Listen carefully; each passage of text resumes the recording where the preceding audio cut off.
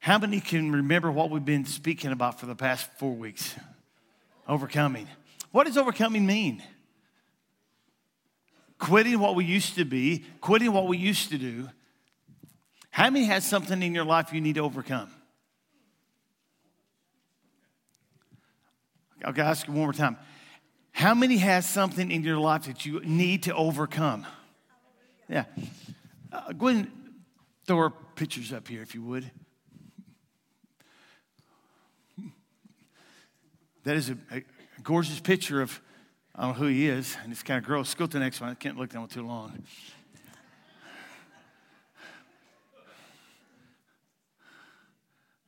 Oh. He's got good teeth. Overcoming your mouth. Overcoming my mouth. How many can relate to times that your mouth has got you in trouble? One over here. Really? How many knows that every time it's our mouth that gets us in trouble, it also is our mouth that can get us out of trouble? The things we say, the things we operate in this domain right here, it creates a lot of drama or creates a lot less drama. Our mouth.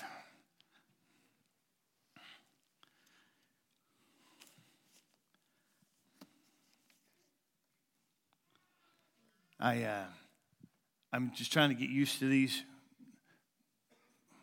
Yeah, so if you see me looking like this, I just done. I went, oh, blurry. I'm just getting used to them, so just bear with me. Saying whatever comes to mind. Have you ever been a person, or maybe you are a person, if something comes to your mind, there's no filter, it just blurts out. And then a lot of information is out there that probably didn't need to be, or somebody was in the environment around you who didn't need to hear what you had to say. Or maybe you said something to your spouse just because you were just frustrated, you were aggravated, so you just blurted something out to them and found out that was a bad decision, and it come back to haunt you later. Arguing. Overcoming your mouth. Arguing. What I think is always right. What I think is always right. You got to be careful with that, especially if you're the head of your home or head of your business or head of this church, that it's really easy to begin to think that you're always right. And it's something that you have to evaluate with his leading and other people influencing and speaking to tell you if it's right or not. Talking when I should be quiet. I want everybody to look at me for just a second. There's some of you who have a tendency in church to talk when you should be. Yeah. There's no time for talking necessarily in church. There may be something you can say to your neighbor, but it should be about the message. I only speak for about, it's 11:08. I'm going to be coming up before 10 till. 11:08. There's a lot of things that, well, let me just give you an example. When I was a little boy, I was about 12 years old. I wasn't little. But I used to sit about where, we only had, I think, 6 rows in my dad's church, and we only had 2 rows. So I would sit like about where Derek Felker is. And I would sit right here, and I would just do like any 12-year-old would do. I'd sit here, and I'd sit with older teenagers, and I'd be talking, and he'd be laughing. They'd be laughing. My dad would be preaching and say, Dwight, come up to the front seat. So I'd have to get up. And I spent so many services right here. And there was a few times as I was sitting there and my dad was preaching, I'd get kind of sleepy. Let me tell you, as a dad, you keep your kids on the front row. Good job, Layton.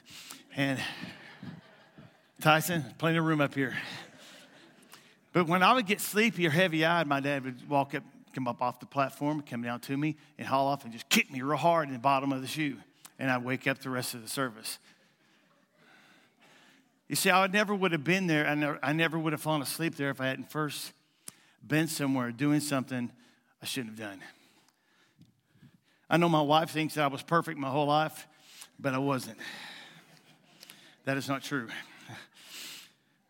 There's an acronym that I used about, 4 or 5 years ago now. It was on a Wednesday night, I think. It might have been a Sunday morning. And I use it, and it's always stuck out to me, and probably many other people it has too. But why am I talking? Wait.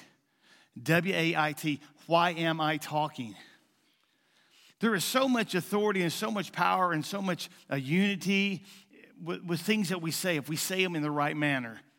But many times when we're talking, we shouldn't be. This is the first time I'd heard this as God was talking about listening to his wife. And they were arguing or whatever, so finally she was letting him have it. And he finally thought of the word, why am I talking? And that's what every man in here, don't look up. That's what every man in here needs to do. Every time you get into a big heated discussion or a heated argument, quit talking. That's right, Paul. So if you are talking, what usually happens when you keep talking when things are already heated? It gets worse. Oh, so I'm not going to tell the women what to do. I'm not. But man, I can tell you as a man to the men in here, quit talking. Just let it go. If they need to keep talking about it, let them. Because y'all know that a woman needs to talk it out. Look at your husband, look at your wives about this time. That'll be good. Okay, but it's true. I'm talking about our mouths and the authority in our mouths and what we speak and what we say. Wish I could keep my mouth shut sometime. I say too much and I'll let everybody know what's on my mind. I have to say that in the last couple of years, when I went through what I went through a couple of years ago, it has allowed me to sit and just listen.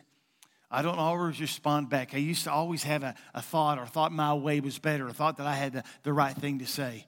And so now I honestly can say that I can sit here, I just get quiet. I get quiet. Because the reason I would be talking is trying to prove my point, and now I'll just be quiet. You think it's true? True? True? Okay. Tyson, he always... Anyway, that's me. Why am I talking? And we need to be careful with what we say. How do you overcome that? How do you overcome it? Is it about praying? Is it about listening to God? Or is it about praying? Is it about listening to God? What does it take to overcome this ability just to talk nonstop or talk in situations that you don't need to be talking? If things are difficult and things are complicated anyway, you just need to be quiet and don't talk. The way you learn to overcome, the way that we learn to overcome is by taking things captive. And it's taking your tongue captive. Every single one of us in here, there are times in our life, and women and men alike, that we begin to speak things and say things that aren't true, and even if they are true, they don't need to be said. And we don't take those things captive. And when you know what happens when you take your thoughts captive and you take the things that you're about to say captive? The next morning you don't have the same thoughts. You don't have the same feelings about something. It's amazing that we get so ate up and so consumed with what we're talking about that it causes more grief. We learn a great lesson from Jesus. The greatest lesson I think that I can relate in Scripture is something that happened to Jesus. Go to John chapter 8. Learn to take your thoughts captive. Learn to take your thoughts captive.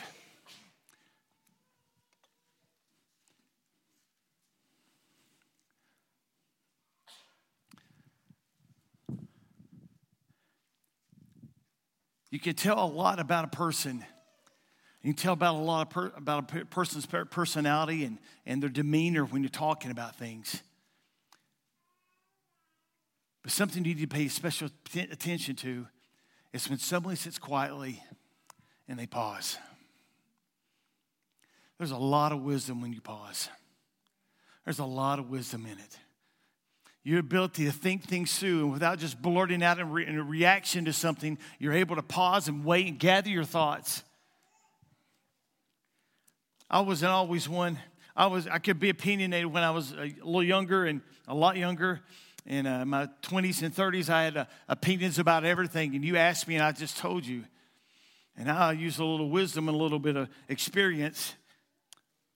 In John chapter 8, Jesus gave a perfect lesson of how we are to speak. John chapter 8, verse 2. But early in the morning, he went back to the temple, and all the people came in, and he sat and taught them. The teachers of the law and the Pharisees brought a woman who had been caught in adultery, and they forced her to stand before the people. And they said to Jesus, "Teacher, this woman was caught having sexual relations with a man who is not her husband. Now the law of Moses commands that we stone to death every woman who does this. What do you say that we should do?" They were asking him to trick him so they could have some charge against him. Notice what Jesus did. But Jesus bent over and started writing on the ground with his finger. I don't know if you've heard lots of questions or accusations or things that he said, and maybe he wrote their names, maybe other things. I don't think he did anything, but I think he just began to sit down and let them think about what they were saying. And they were thinking, oh, well, we got him in this one. There's a lot more to this, but we got him. And he kept riding around, and they began to harass him, and he began to piddle. Because one thing about when you set in pause, this wasn't a situation to bring justice to a woman. This is a situation to bring judgment against what Jesus said. And he sat there a little while, and he just waited. And then he rose up. When they continued to ask Jesus their question, he raised up and he said, "Anyone here who has never sinned can throw the first stone at her." And then at that, Jesus bent back over and he rolled on the ground again. First, he paused. He took time to write in the dirt, kind of ignoring all the things that we're saying. Also trying to gather the things in his mind that he needs to say. If you quickly react to things, you can never recall those things back. When you are talking to your wife, or you're talking to your kids, or you're talking to an employee, you can never bring those things back to your mouth. And once they're said, there's an image that person that hurt them has developed.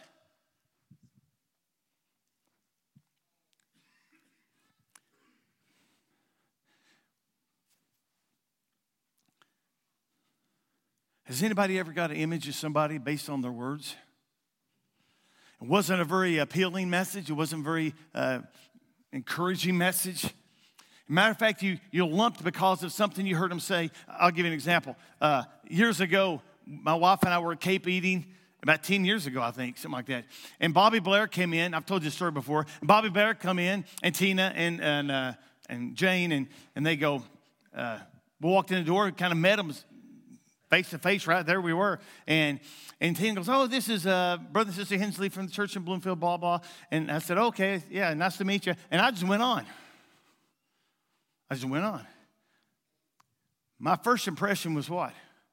I'm busy. I got to go somewhere. Nice to meet you. It really is, but I've got to go. Come on, Wanda. His first impression was what? Typical preacher. Typical snotty preacher. And I wonder how many times we have gave the impression of something that wasn't what it should have been. Jesus gave a on purpose impression. He said he rolled in the dirt and he ignored them. He paused in his thinking. Listen to me, please. The men especially here are quick to say things, and wives that are quick to say things. You need to pause before you speak. Talk about overcoming something. If you don't learn to take a captive thoughts that you have, they will always keep you captive. Because people always keep you accountable for what you said. Overcoming them, how do I overcome this? First thing you do, we have to start taking on something. We think about what we're saying. We think about what we were about to say. Then we say, "Oh, that probably isn't the best decision." And you learn a little by little by little. The little things you take captive develop into big and great personality things in your life. So Jesus, he's kind of ignoring them. The second time, he never addressed the issue. He accused the hearts. Let me explain what I mean. He never addressed the issue they wanted him to address. When he stood up, he said, those who are without sin, you can cast the first stone. He never, ever brought attention to her. Never. He brought attention to what they said about their accusations. And they took it and they instantly pondered. He sat back down because he wasn't looking at everybody saying, you have all these problems. He sat back down. Even after they were guilty, he sat down and began to pause. Began to write again and maybe doodle or stick man or I don't know what he's doing, playing in the dirt.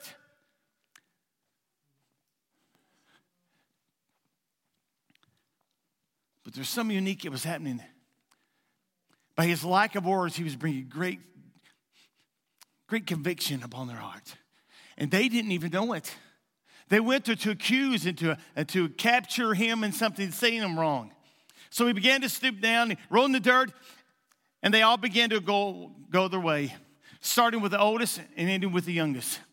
Because the oldest had experience, and they should have learned when they heard a word of wisdom. The next thing he began to do, he spoke to her. But how did he speak to her? Let me tell you, this is the same situation we can apply in each of our lives, in our marriages, in our relationship with our kids. You pause them and you wait. And then you can say things with love and a way that would get you thinking. And then the third thing he begins to say when he's began to address her, he spoke to her in a non-condemning way. He wasn't putting her down. He wouldn't tell her she was a lowlife. She was a scum of the earth. He didn't at all. Many times we think if we know something, we got to go proclaim it to everybody so everybody else knows. And how many people's personality and situations in their life have been ruined because of things that you said about them? Maybe they confided in you. Overcoming your mouth. Overcoming all these thoughts that you have. I remember I heard somebody say this years ago. I don't know who it was. I was probably young when the first time I heard it. If it come in your mind, you ought to go ahead and say it. You might as well say it now. Is that true?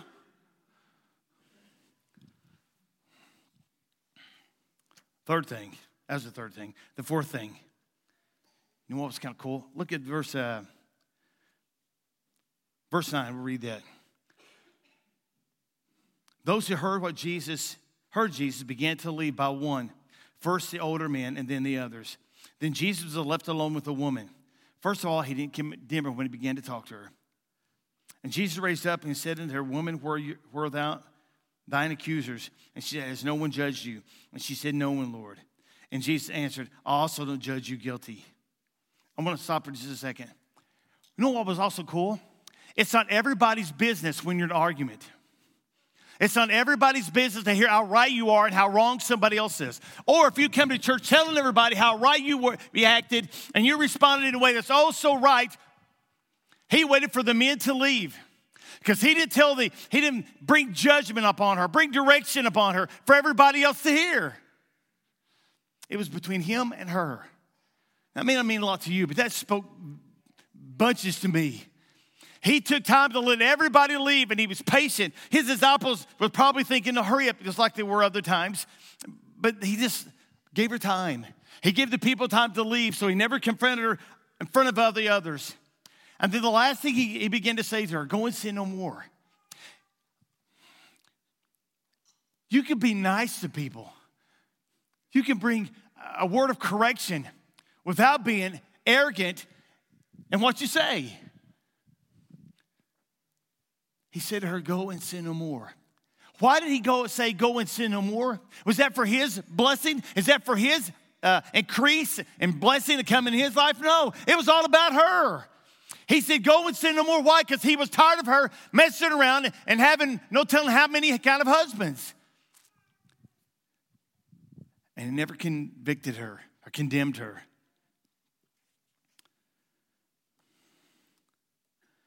This is not that we have nothing to say.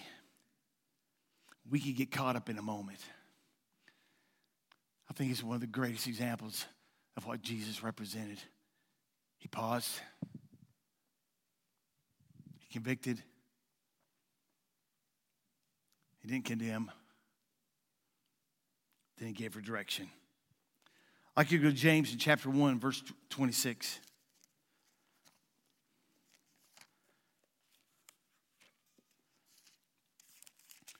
I've been talking about condemnation. Maybe I haven't spent enough time on remedies.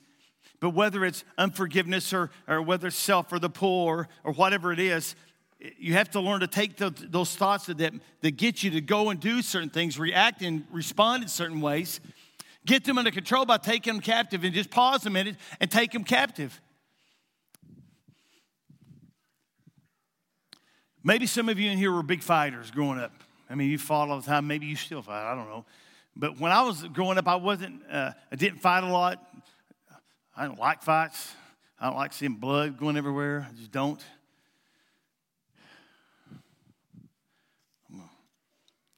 Okay, I'll just tell you. I remember in fourth grade, big stuff, fourth grade, there was a guy, his name was Gary. I won't say who else, but he was Gary, and he was wanting to fight me or something. He just kept bugging me. I just kept ignoring him, just letting him talk, and he got him a bunch of guys walking behind me. You know, when you're in fourth grade, you're pretty size, you know. Yeah, we're all walking. He was walking behind me. And one of his little buddies decided I was walking down the hill to the basketball court. I was going to play basketball. That's what I done every day at recess. I take my ball to school. I protect that thing. Protect the rock, you know. Okay, dorky. But I would go down the hill, and one of his buddies went up to me, and he knocked the ball out of my arm. So what did I do? I ran all the way down the hill. We have a lot of hills from Kentucky. I got the ball, took it back up there, handed it to a girl named Sheila. I didn't say a word. I just went up, and I mashed his nose.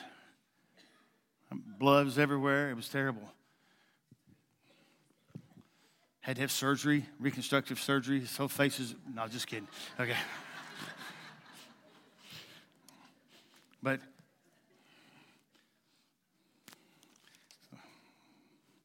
sorry. Yeah. But there, regardless, whatever. I thought it was patient. I thought it was being good. I thought it wasn't responding to all this mouthing he was doing, all this intimidation he was doing, and all these things he was doing. And I didn't really have a plan, but I had a lot of discipline in my life as a fourth grader and keeping certain things at bay and not entangling with things I shouldn't. But when they hit the ball out of my hand, it was over.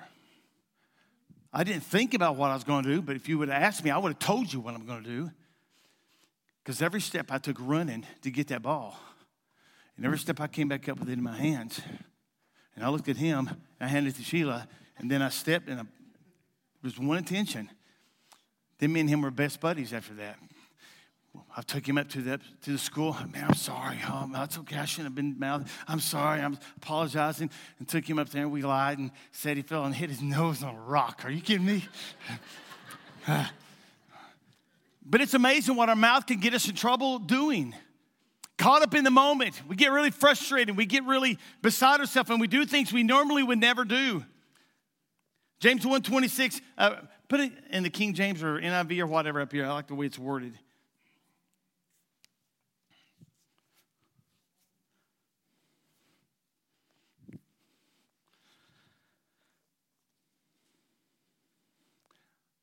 If any man among you seem to be religious, I'm going to stop there. Is there anybody in here that seems to be religious, or people say you're religious, or you go to church, or you're faithful, and all these things? If you do not bridle your tongue, What is bridles? What is the purpose of a bridle? Pull back, the season up to pull back and get you to stop. What it's doing is taking control of something that once was just flapping freely. Control, you're taking a moment, you're pausing for a moment to take control of that thing that was out of control. If you're religious, if you're born again, if you're blood-bought, if Jesus is the Lord of your life, you ought to have the sense and the conviction that you have a little restraint when something happens in your life, that you restrain yourself when you begin to speak. If any man among you seem to be religious, and he bridles not his tongue, he deceiveth who?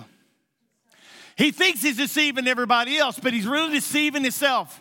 You know in your life, if you're convicted, if you got things in your life that you're saying that proceeds out of your mouth, it's ungodly, I don't care if you talk right 80% of the time, but 20% of the time there's things that can proceed out of your mouth that shouldn't be.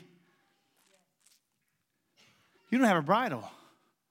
You haven't pulled back to bring control of things that you're saying in your life. A tie rein on your tongue. Control what we say. You ever notice a pattern when you say things? A pattern. For some reason, every time you get upset about something, that's the one time you justify whatever you say. Something that aggravates you, you can just say what you want because now don't get embarrassed and look away from me or whatever, but it's the truth. So if we're ever going to get these things in control of our life and overcoming things, you're going to have to be aware of things in your life.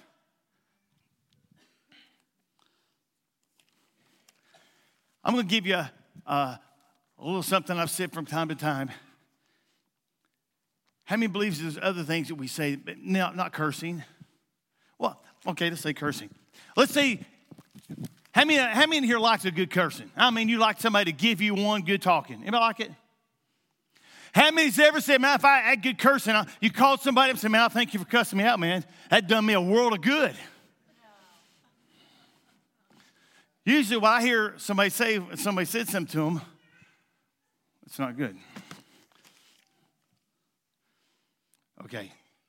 How about if you say these things? You may not be cussing. You might have a problem with it. You might have a problem with any foul word.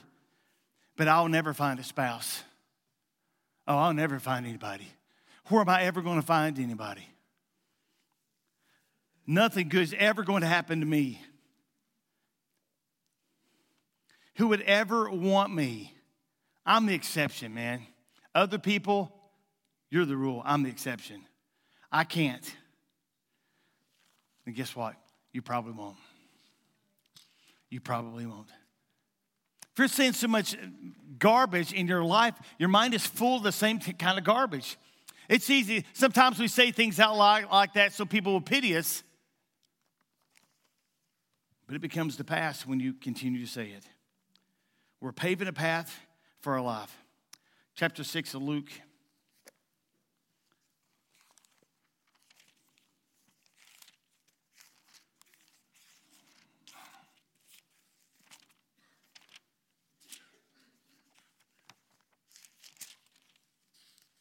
And chapter 6, verse 43. A good tree does not produce bad fruit, nor does a bad tree produce good fruit. Each tree is known by its own fruit, and people don't gather figs from thorn bushes. They don't get grapes from bushes. Good people bring bad things out of the good they store. Good people bring good things out of the good they store in their hearts. But evil people bring evil things out of the evil they store in their hearts. People speak the things that are in their hearts.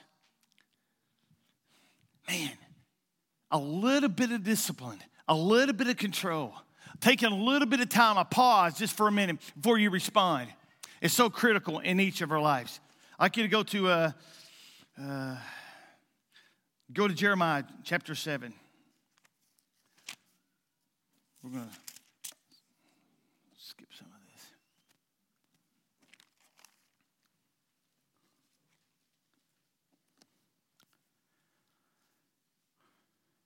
Controlling our mouth.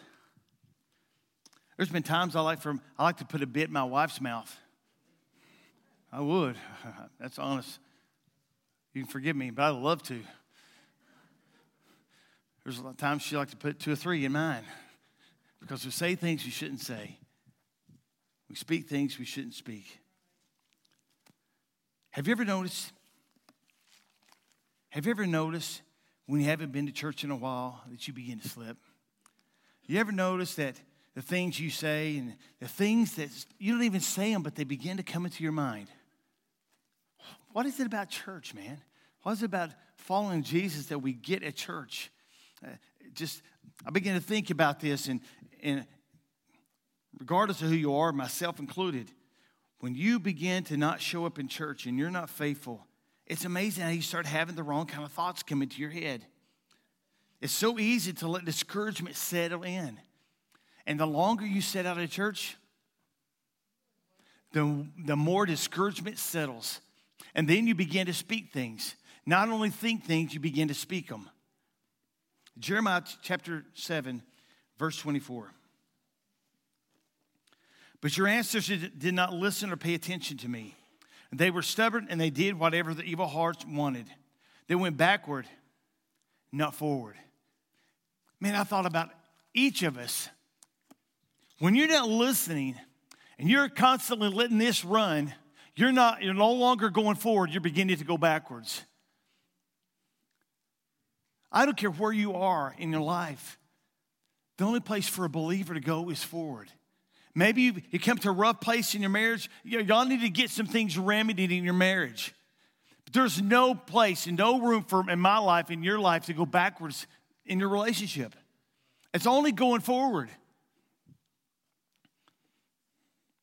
Generations were affected by the scripture I just read. They were affected by the previous ones. Regressing. The belief system was contaminated. Y'all know my dad was 48 when he was killed, right? But what you don't know is that Charlie, or what do you call him? Charles died at 53. My Uncle Homer, he died at 50. My grandpa died at 55. My dad died at 48. What are you seeing? You're seeing a pattern in my family's life. I remember after all of these had died, after my dad had died, he was the last one to die at 48.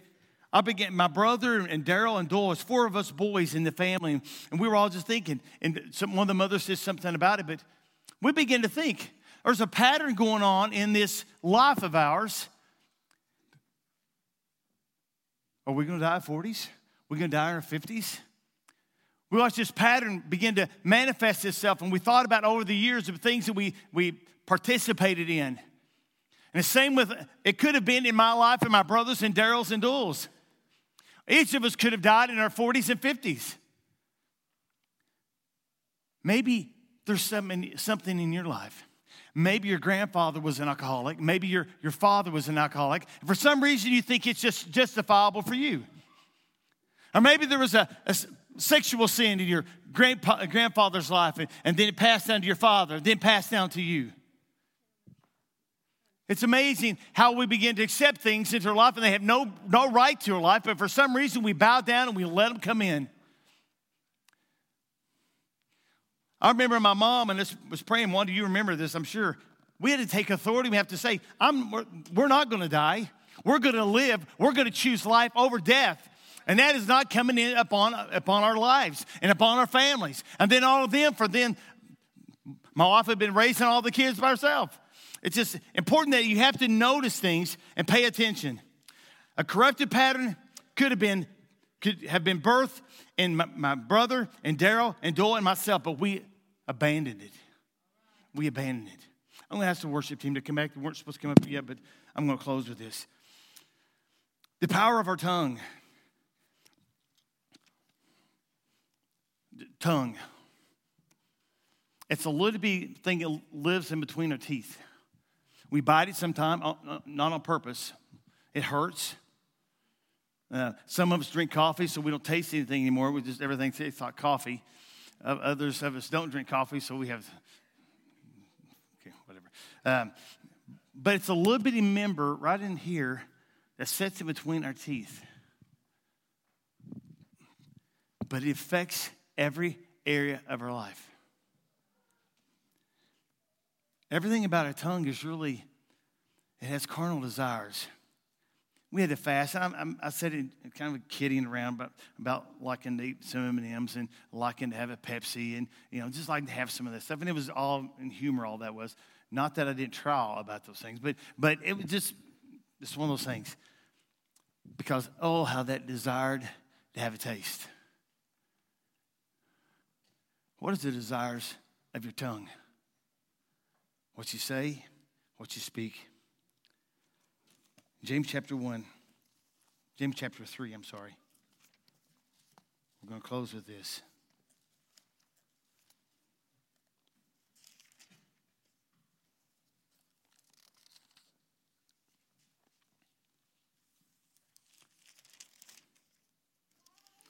We put bits into the mouths of horses to make them obey us. We control their whole bodies. Also, a ship is very large and is pushed by strong winds, but a very small rudder controls that big ship. Make it go wherever the pilot wants. It is the same with the tongue.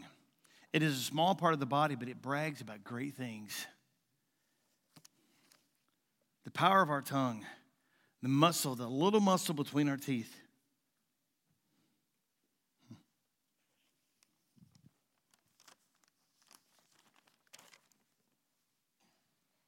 That little bitty thing does a lot of damage.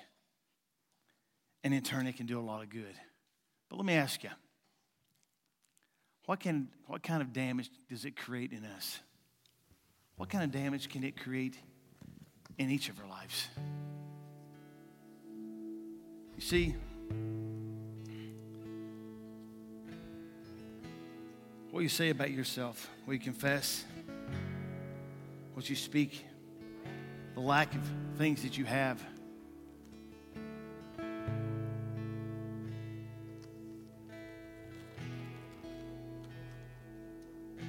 It affects how we live. It creates a reality of what you expect in life.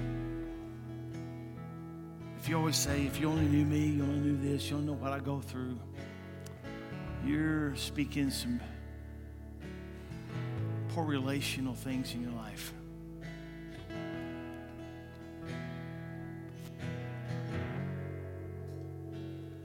How many remember school? I know it was a long time for some of us.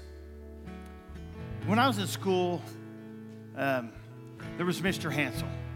Mr. Hansel was about 6'3", and he gave spankings.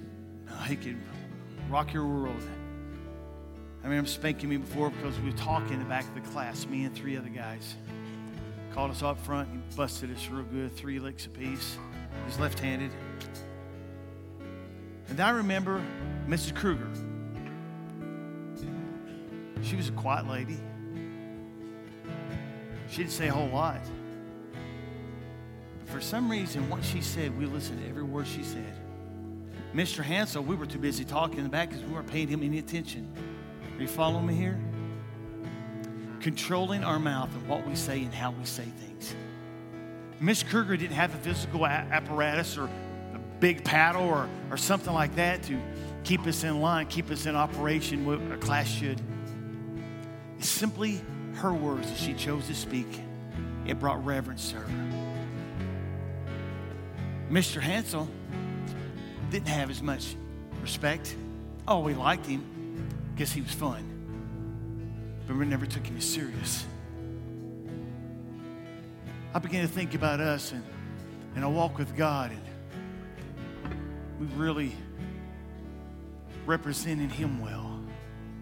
What we say, the control we have, how big, those big mouths I showed you in the beginning, that just was an example to show you how hard it is to control and how big it is.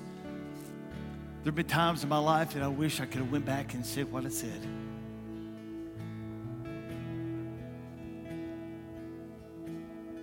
Miss Kruger,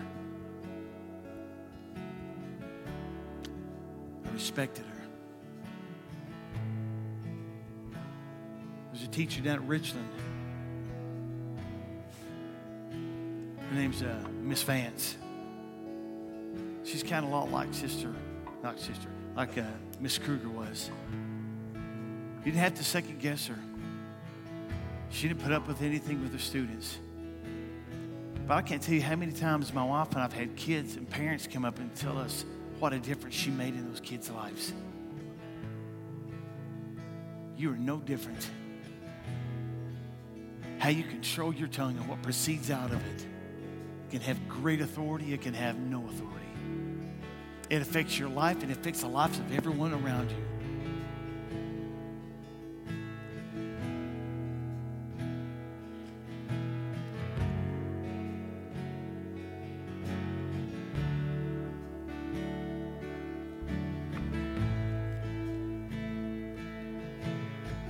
You may be here this morning, you're not a believer. Maybe you want to be. I don't know if this message really inspired you to want to accept Christ into your life. But there's no greater life that you can live than one that Christ lives in you. He can bring things in order. Check your spirit. Check your heart.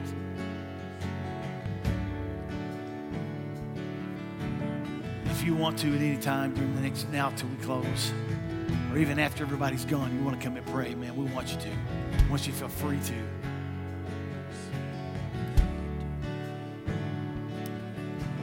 We're born back in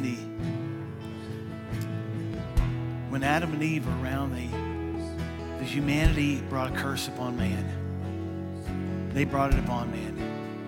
When Jesus came and he died on a cross, he brought another promise that we can't overcome anything that we're up against. And I want everybody in here, I get tired of watching believers struggle so much throughout the years. This is a year of overcoming. A year of overcoming your mouth, overcoming your unforgiveness, unforgiving fear, of overcoming your pride, overcoming the draw of the world, the desire to quit. For the first time in your life, are you tired of quitting? It has to be, you have to recognize. You have to bring things to submission to God and say, Father, I'm tired of all this. Whatever the topic is, I'm tired. And it's time to bring this under control and bring it to you. This morning, if you're here and boy, you've really struggled with your mouth, it's got you in a lot of trouble. You need prayer.